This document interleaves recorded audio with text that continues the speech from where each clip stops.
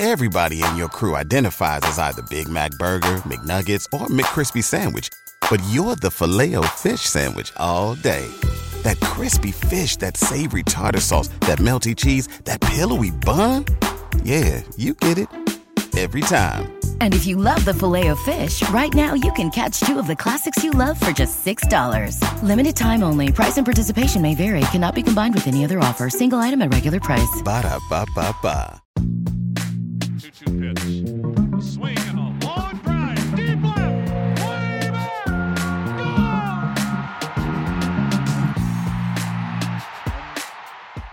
Hey everybody, welcome to another Baseball America podcast. I'm Kyle Glazer. We've got another great show for you today with more than 100 players making their big league debuts here in the first 3-4 weeks of the season.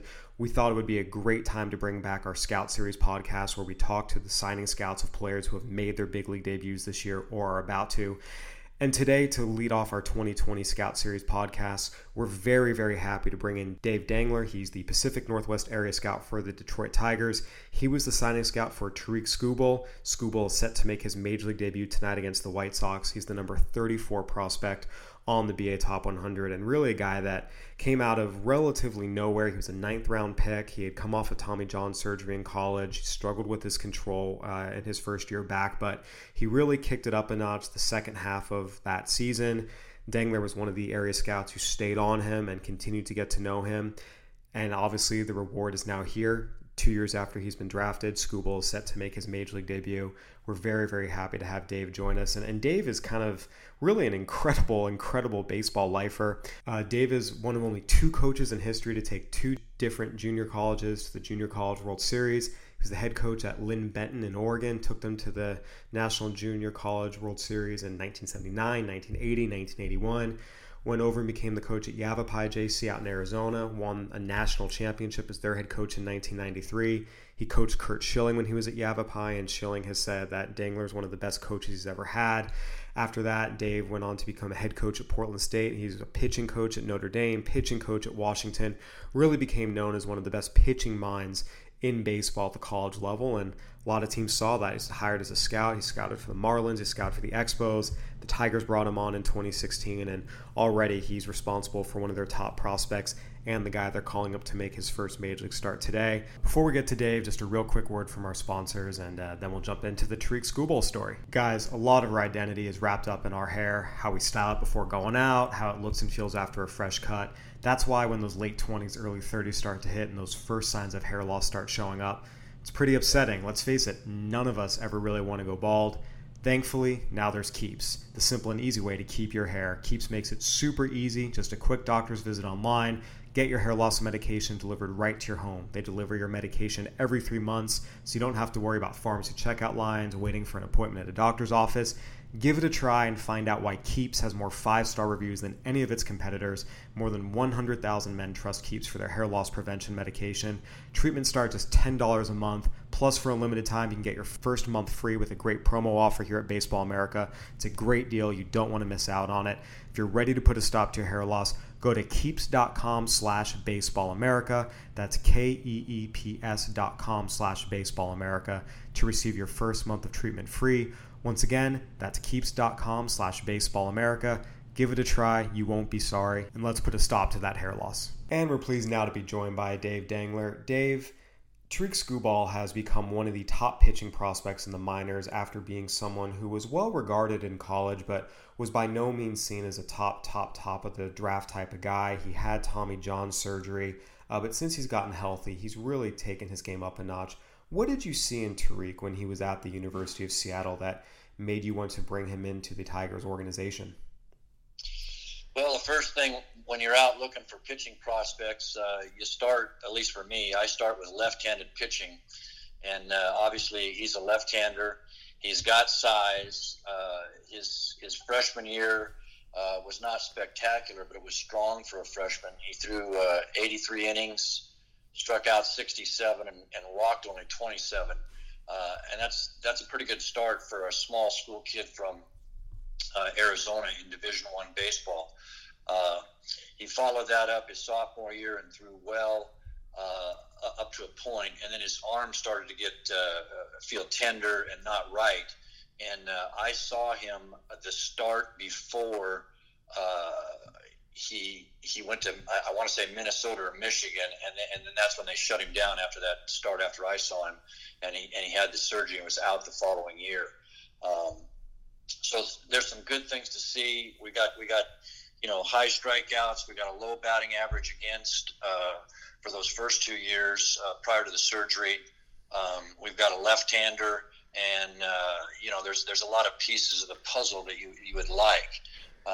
After the Tommy John surgery, when he came back, I saw him pitch 2 or 3 times, and I would tell you this, that year after the Tommy John surgery, if you could divide the season into 2 parts, the first half and the second half. In the first half, he wasn't real strong, and he was particularly having trouble finding the strike zone with all of his pitches. He had a high walk total, and I think what happened that particular year was Seattle University traveled back to the East Coast, Midwest, Florida, and played some games, and some cross-checkers had a chance to see him, and he just wasn't very good. So that was the lingering impression of him, is what they saw the first half of the year.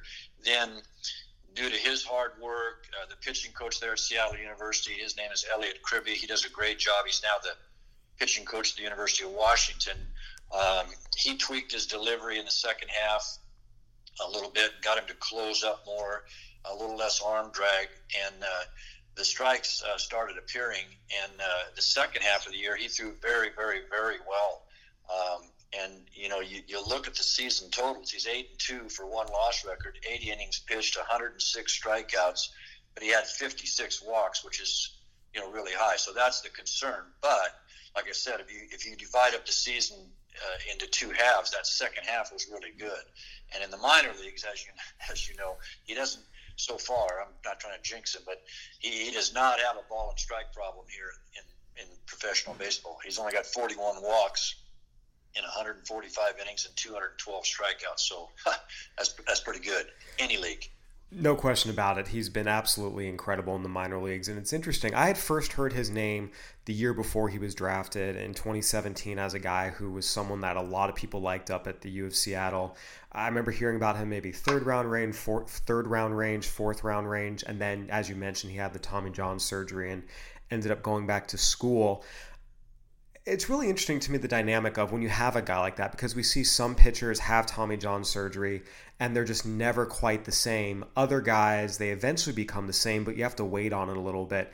As you mentioned with Skubal, it took a little more time. When you're evaluating a pitching prospect who's had Tommy John surgery, how do you kind of assess that and project out, hey, I think this guy's going to get it back, versus a guy who just isn't ever the same again?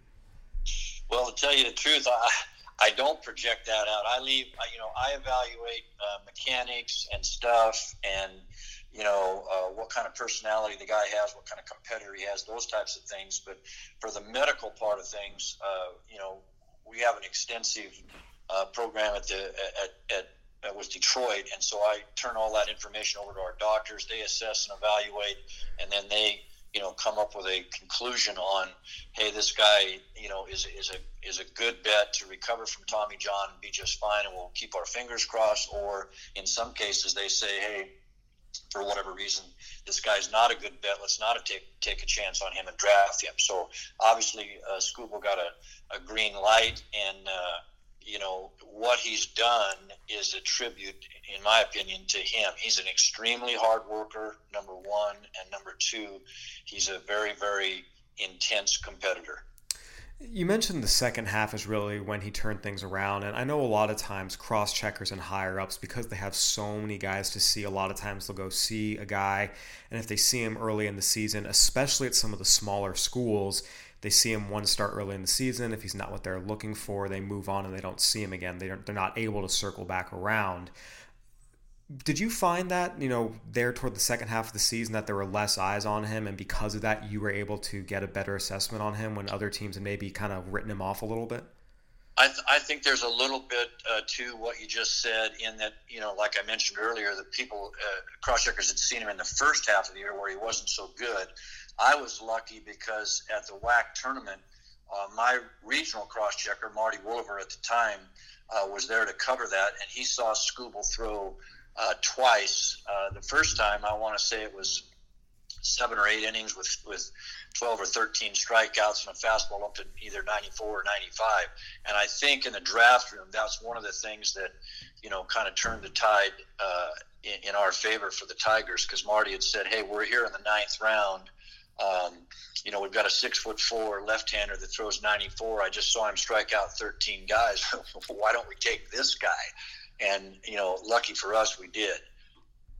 Yeah, absolutely. You guys have definitely reaped the benefits of that. And I feel like I've heard this story so many times, particularly at WAC schools or other mid-majors where, the guys who only see the bad start in the first half, again, just because they have so many other places to cover, they don't go back and see them. And it's those guys that get that second look later in the season after they figured things out. That's when a lot of times they see the best version of that pitcher, and it makes all the difference in the world.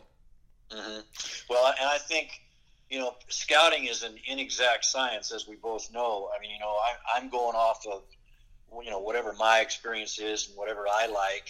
And, a part of the situation with scouting is if I'm trying to tell you as my scouting director, hey, I really like this guy and here are the reasons why, you have to have a high degree of trust in, if you've never seen him, you have to have a high degree of trust in listening to what I say and saying, hey, I value Dave's experience and judgment, and I'll go ahead and step up and do that. So it's always better to have not only the area scout see somebody, but at least a regional cross checker or somebody higher up, because that kind of gets a collective opinion going on a guy.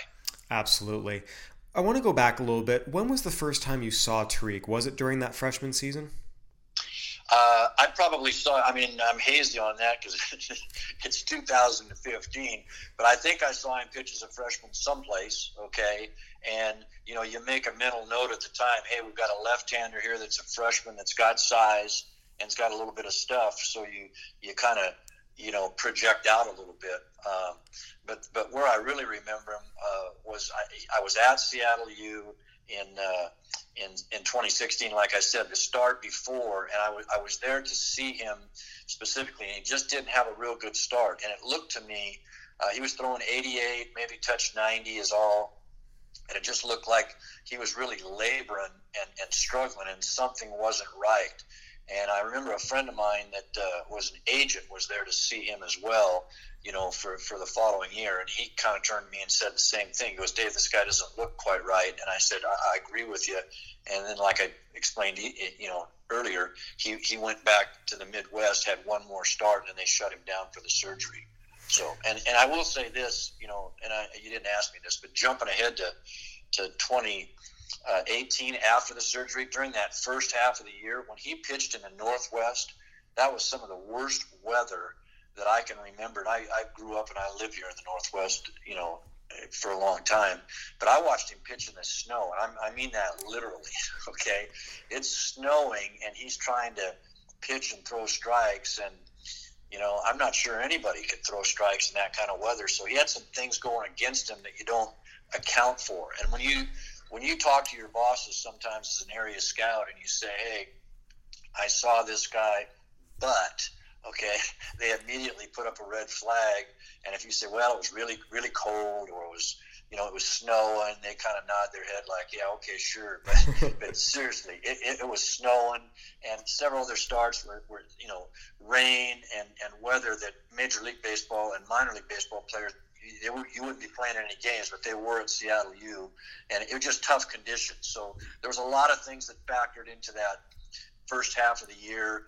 And again, to his credit, he righted the ship, made some adjustments, and through the second half of the year, he realized the potential that kind of everybody thought that he had. Absolutely. You mentioned your cross-checker being in to see him during the WAC tournament really helped make the argument easier in terms of getting him drafted in the top 10 rounds. The Tigers took him in the 9th round in 2018, signed him for $350,000. How much convincing did you have to do with your superiors, really bang the table on, hey, we do need to get this guy? Again, having the cross-checker in your corner absolutely makes that easier, but was it something where you really had to explain all those factors and why you believed in him, or, what was that process like?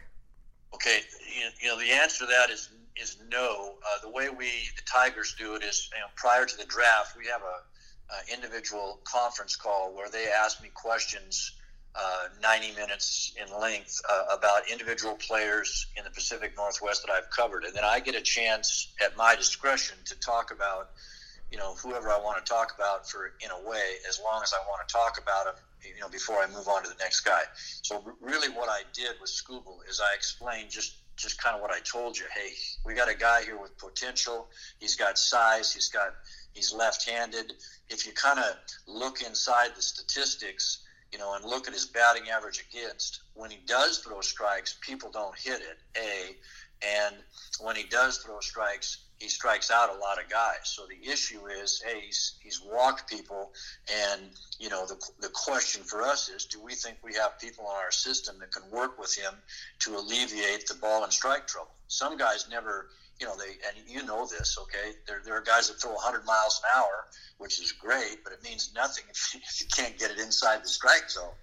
But velocity is a commodity that you trade for, okay? And so if the Detroit Tigers can't fix the guy that throws 100, then I'm picking a club. The Arizona Diamondbacks will say, well, we got a guy that can fix that guy and make him throw strikes. And when the Diamondbacks can't do it, the Chicago White Sox will say, well, we got a guy that can do it. So you see what I'm saying? So it's in the 9th round for that kind of money, it's worth the gamble, okay? And again, they didn't call me up and say, hey, do you think we should take this guy in the 9th round? What they did with the people sitting in the room at that table is Marty Wolver, and I give him credit, stepped up and said, hey, there's a guy in the Northwest. Here's Dave's report. I've had eyes on, and here's what I saw, up to 94 miles an hour or 95, left-handed, 6'4". Let's take this guy. And they did. Absolutely. He gets drafted, goes out that first year and does really, really well in short stints, makes 9 appearances, gets up to low A, only allows 3 runs, and only one of them earned in his first 20-plus professional innings. But then 2019 comes, his full season debut, goes out to high Class A Lakeland and pitches very, very, very well, moves up to Double A Erie, and in his first full season puts up numbers that are something out of a video game. Struck out 17 per 9, over 17 per 9, over 9 starts at Double A, and that was when he really began to pop. Obviously, you mentioned all the things you liked about him, all the things you saw in him. Seeing him do what he did that first full season, is it safe to say that even exceeded your expectations? I think that's safe to say. I followed his progress, and I can remember, he'd punch out however many, guys he strike out, and I tell my wife, man, Skubal just did this, and then the next start I go, geez, Skubal did this, and then after about 4 or 5 starts, I texted him and said, hey, congratulations, keep it going, and then after that, it continued. I thought to myself, man, I don't want to jinx this or anything, you know what I'm saying? So I'll just kind of keep watching. So, and that's what I did. But yes, he pitched very, very well and obviously exceeded my expectations. Again, I'm giving him credit. This is a guy that got into professional baseball. I think he had some goals and some aspirations, wanted to pitch in the big leagues. I think he's a worker, and I think he's extremely competitive. What's the relationship like as an area scout with these guys you've drafted? Obviously, you draft him. You mentioned you texted with him after those first 4 or 5 starts at Erie. Has there been a continuous flow of communication since he was drafted? Like when he went out and got started in the GCL? Like how much communication continues after the draft process? Well, I think it's different for different people. When I start scouting a guy and sit down with somebody I'm interested in the fall, let's say we're going to have normal baseball this fall and I'm interested in somebody. If I sat down with you, we would talk about a lot of different things, but ultimately I would end up telling you that from my coaching background, the last thing you want is for me to call you every week and discuss, if you're a hitter, discuss your at-bats and your big RBIs or discuss individual pitches or whatever. Skubal, just like everybody else, he's on a team, and he's on a team that's trying to win. So the last thing he needs is, interference or extra time and attention from an area scout. So I tell guys, and this is my philosophy, I don't know how everybody else does it, but I tell them, hey, my job is to evaluate you during the course of the season. Your job is to pitch and try to win a championship. And so I basically don't talk to anybody, during the season. I just watch it. Now, if I'm walking into the ballpark and he's on his way to the van or the bus or something and we pass each other, I'm going to say hi to him and he's going to say probably hi back to me. But I'm not going to go out of my way, to make a phone call. And this is just me, but I think kids respect that. Okay. And again, so during the season, not too much. Prior to the draft, we have to have conversations about, signability and what are you interested in and what's your situation like. After the draft and he signed, then I texted him several times over the summer. I've continued to do that, but infrequently. It's not like I text him once every 2 weeks or whatever. When he got the call up, I texted him, yesterday, and he texted right back and said, thank you. The guy's a busy guy. He's got a lot of things going, and I just sent him a text to say congratulations, best of luck in your first start, and I hope you have many, many more in a long career. So. Absolutely. He's scheduled to make that first start here tonight. What is it like for you as an area scout when one of the guys you sign gets the call to the big leagues? Well, it's a big deal, okay, because it's a long process. It happens less frequently than you think. And so I'm trying to figure out, this morning I've been on end yesterday trying to figure out, how I can watch the Detroit White Sox game either streaming on my computer or on my TV. And right now I'm stymied, okay, but I'll figure it out before 5 o'clock Pacific Northwest time. I want to watch it, but it's exciting because when a guy's pitching, and you've drafted him and it's his first start, even if it's not his first start and it's a guy you're familiar with, you just got to, you're riding a little bit of his coattails, watching and hoping and keeping your fingers crossed. So it's cool. It really is. Absolutely. You've signed a couple guys who've gotten to the big leagues before, including a couple pitchers. Is it every bit as exciting, the third or fourth time as the first time you get that a big leaguer? Oh, yeah. No, it's exciting every time because it's I would assume, it's every baseball player's dream when they start out in Little League. You're watching TV. I'd like to be there one day. I know it was mine. I'd go out in the front yard of my house and me and my brother play wiffle ball, and he'd be the American League All-Stars and I'd be the National League All-Stars. And, we'd be battling it out and thinking one day, I'm going to be standing out there pitching or hitting or doing whatever. It didn't happen, though. It didn't happen for most of us, but you've definitely done some good stuff helping that dream come true for a lot of these guys. Dave, before we let you go, what can Tigers fans expect from Tarik Skubal as the guy who drafted him for the organization and probably knows him as well as anyone in the game? Well, I would tell you this, there's, for me, I think there's two parts to every player. There's the physical part, the talent that he has, and the second part is how he's made. And I think he's got the right kind of makeup. I think he's made well. I've mentioned several times in the podcast here, what kind of worker he is, what kind of competitor he is. And I would think that in this particular 2020 season, whatever happens down the stretch is going to be an absolutely great foundation for next year. And I would expect him to be a solid major league starter for the Detroit Tigers in the future. And along with Mize and Manning and the rest of our people, we've got a good farm system. I would think that the Tigers are going to be knocking on the door for a championship the next several years. That is certainly what everyone in the greater Detroit area hopes for, and all Tiger fans across the country hope for. And Dave, if that happened, you will have played a big part in making that happen. Thank you so much for joining us. We really appreciate all your insight and your stories about Tarik and how he came to be a member of the Tigers. Great. Hey, I sure appreciate it. Thanks an awful lot for the opportunity, and best of luck. Once again, that was Dave Dangler, the Pacific Northwest area scout for the Detroit Tigers. Again, a great pitching mind, clearly identified, one of the best pitchers in the 2018 draft. Tigers got him in the 9th round. 2 years later, he's set to make his major league debut, and really one of the brightest pitching prospects in baseball. It's a testament to Dave and his scouting eye. Now the Tigers are reaping the rewards of all of Dave's hard work and the rest of their amateur scouting staffs. This has been another edition of our Scout Series podcast here at Baseball America. If you liked him, go ahead and give us a review on iTunes, Spotify, Stitcher, whatever platform you're listening on. We'd love to hear from you. For Dave Dangler, I'm Kyle Glazer. Thank you for listening. Stay safe out there, everybody.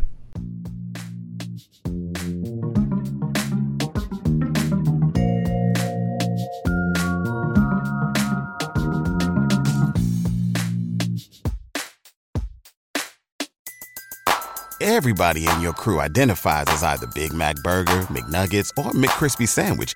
But you're the Filet-O-Fish Sandwich all day. That crispy fish, that savory tartar sauce, that melty cheese, that pillowy bun. Yeah, you get it.